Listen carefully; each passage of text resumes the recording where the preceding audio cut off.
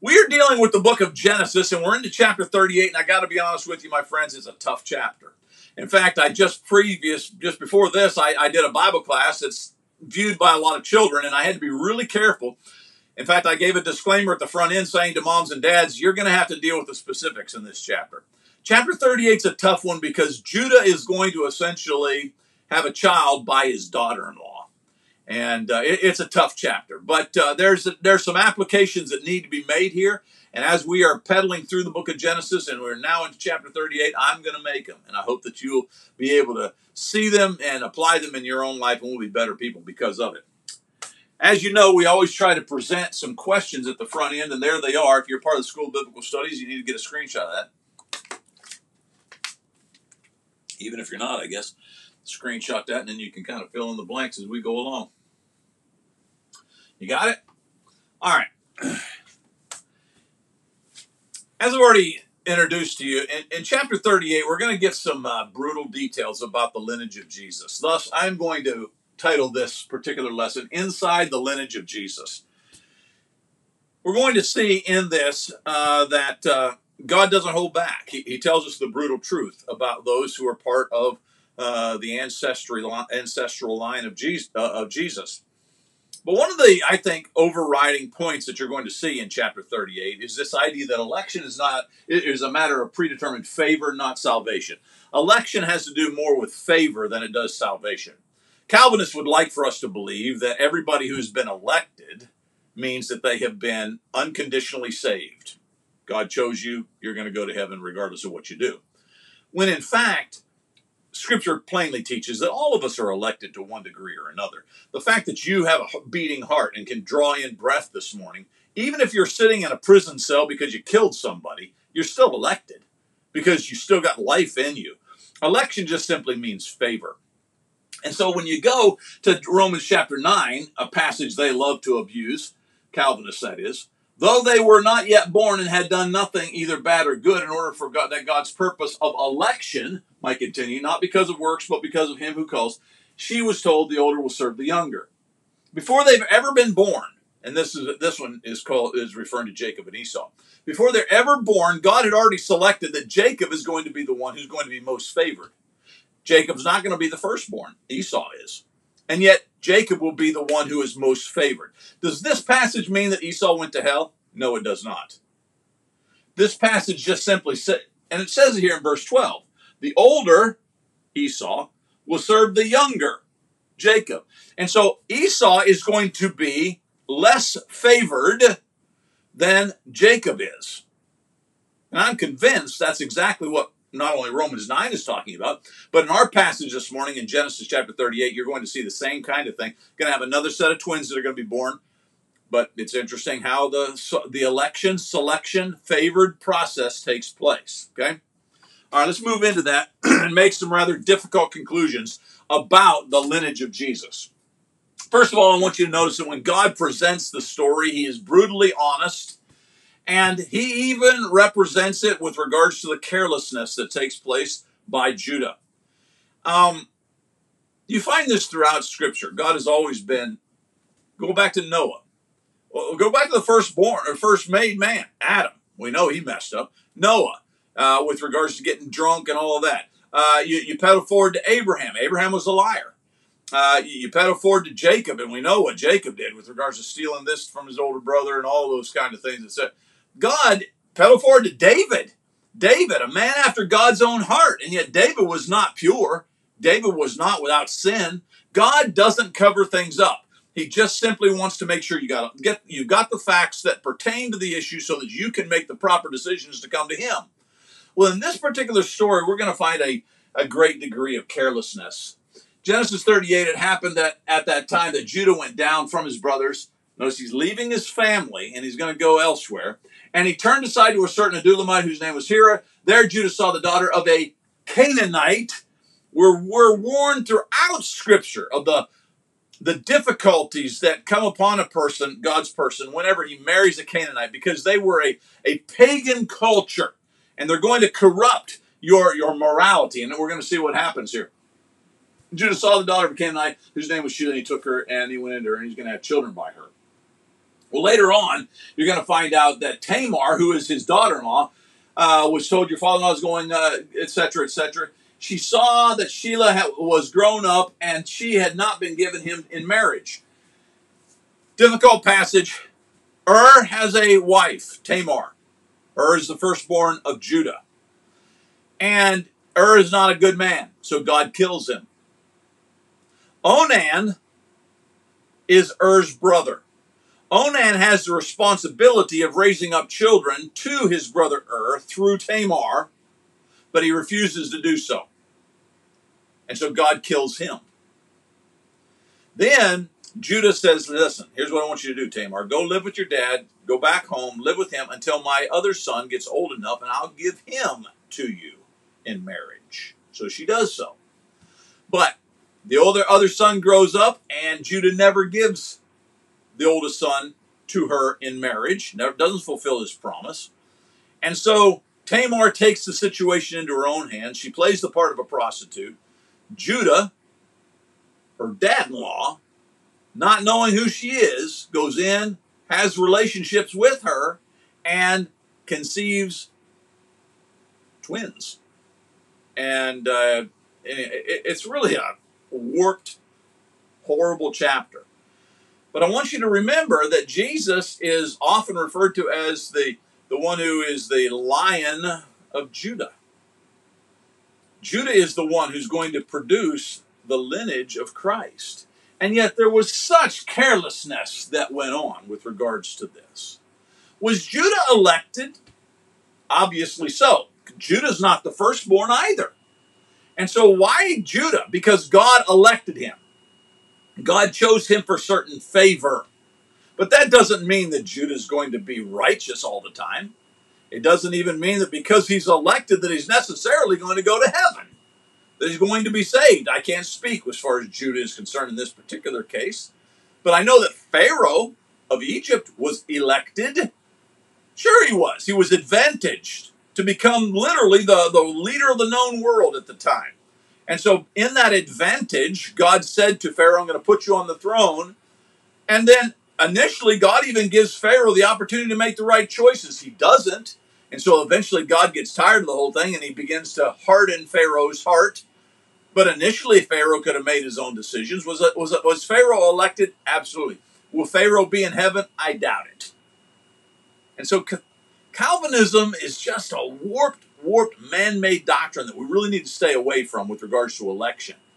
In this particular case, there is no doubt that Judah is elected. He is elected to make sure that the lineage of Jesus continues on. And yet there's no doubt from reading this chapter that Judah was a man who was very careless. And it doesn't end there.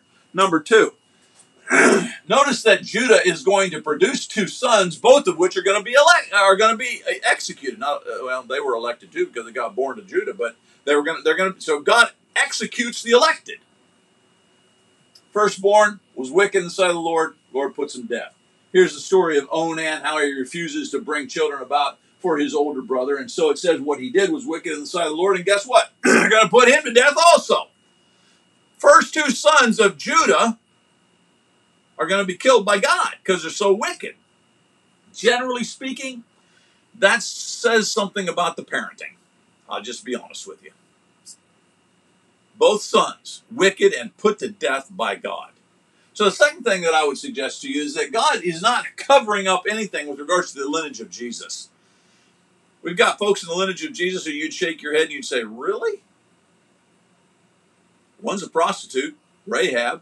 Another plays the part of the prostitute, Tamar. And these are in the lineage of Jesus. Think about that. God is giving us the evidence boldly, frankly, so that you and I can see the reality of the picture.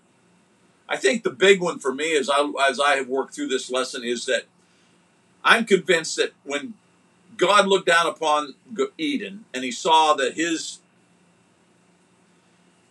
first creation, Adam and Eve, were doing exactly what he told them not to, he was so richly disappointed. You know he was. And at that moment, God had, I think, at least two choices, probably more, but I can only think of two. One, he could destroy them and say, I'm done with this. Or two, he could work within the situation that Adam and Eve had created. I'm thankful that he worked within the situation, because had he not, I would not be here. You would not be here. But the one thing that happened at that moment was that God, choosing to work within the context that man had forced upon him, because God decided to stay within that context, it meant that there were going to be some horrible, graphic things that were going to take place. Shame the beauty and the purity of heaven by looking down upon it. And one of those things is guys like this that God himself is going to have to execute because they're wicked. But God said, as I work within this system, as ugly as it is, I'm going to love you. And I'll do what's necessary, including provide to you the brutal truth about the lineage of Jesus. Number 3, there's also election. Now, I use that in my opening, but I want you to see this because I find it to be really remarkable. Judah identified them and said, she is more righteous than I, since I did not give her my son Shelah, and he did not know her again. Now, he's speaking of Tamar here. After he's had his relationship with his daughter-in-law, she conceives, etc. He's saying, she's more righteous than I, given that I made her a promise and didn't keep it. She had to go to such great lengths in order to have children, which was a big deal back in the day, all right? Then in verse 27, it says that when the time of her labor, that is Tamar, had come, there were twins in her womb. And when she was in labor, one put out a hand, and the midwife took the hand, and she tied a scarlet thread on his hand. So the first child looks like the first child's coming out the womb first, and so she ties a scarlet because there's twins. And she wants to make sure she gets the right one as far as the firstborn is concerned. But when that happened, she ties on it saying, this one came out first. But as he drew his hand back, behold, his brother comes out. So the one's got the scarlet thread isn't going to be born first. He's going to be born second. And she said, what a breach you have made for yourself. Therefore his name was called Perez. Afterward, his brother came out with a scarlet thread on his hand, and his name was Zerah. All I want you to see here is that how unique this is. The first brother to break the womb, if you will, or to start coming out of the womb was actually this guy. But he doesn't fully come out. He only comes out by a hand. But it goes so far as she actually has time to actually tie this scarlet ribbon around his wrist so that she can identify him as the firstborn. But then, oh dear, what are we going to do? Because he doesn't come out. Instead, he pulls back and his twin brother comes out first. All of that's of God. All of that is called election. Now, honestly, we don't have a lot of information about this Perez guy. If you'll go and study the book of Matthew and Luke, you'll find that his name is listed there. We don't have a whole lot of information about Perez, but I just want you to understand how this all plays out here. Notice the miraculous nature, it seems to me, with regards to God. The first brother's about to come out, and God said, nope, that's not the one. I want the lineage of my son to come through Perez. And so he comes, that Zerah pulls back, and Perez comes out first. But the other thing I want you to notice is that God doesn't cover up the fact that Judah has had relationships with his daughter-in-law, who's playing the prostitute because Judah didn't keep his word. The whole chapter is kind of upside down and warped. Considering the holy life of Jesus, the sanctity of who he is, and then looking back upon his lineage, you think to yourself, wow, God is so brutally honest. And I'm so very, very thankful. It also brings this thought to mind because we just finished a series on Catholicism.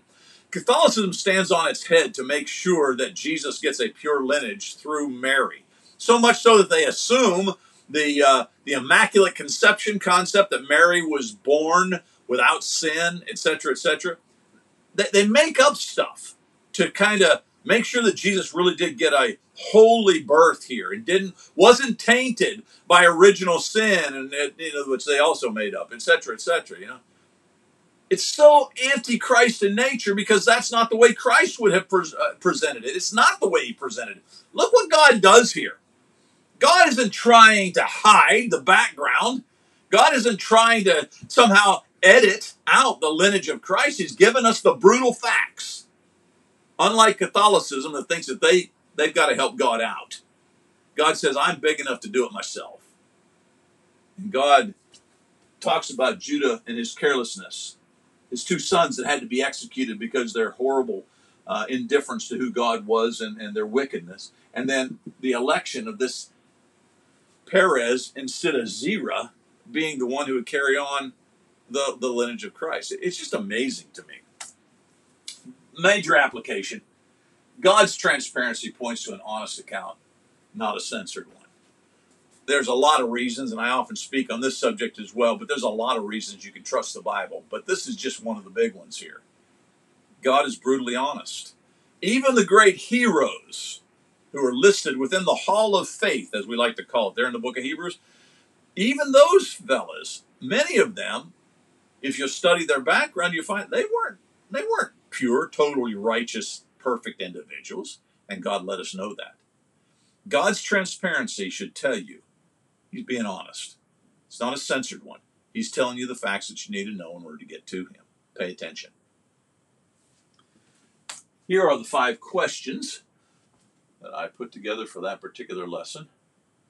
This is interesting to see Tamar, the woman who played the prostitute.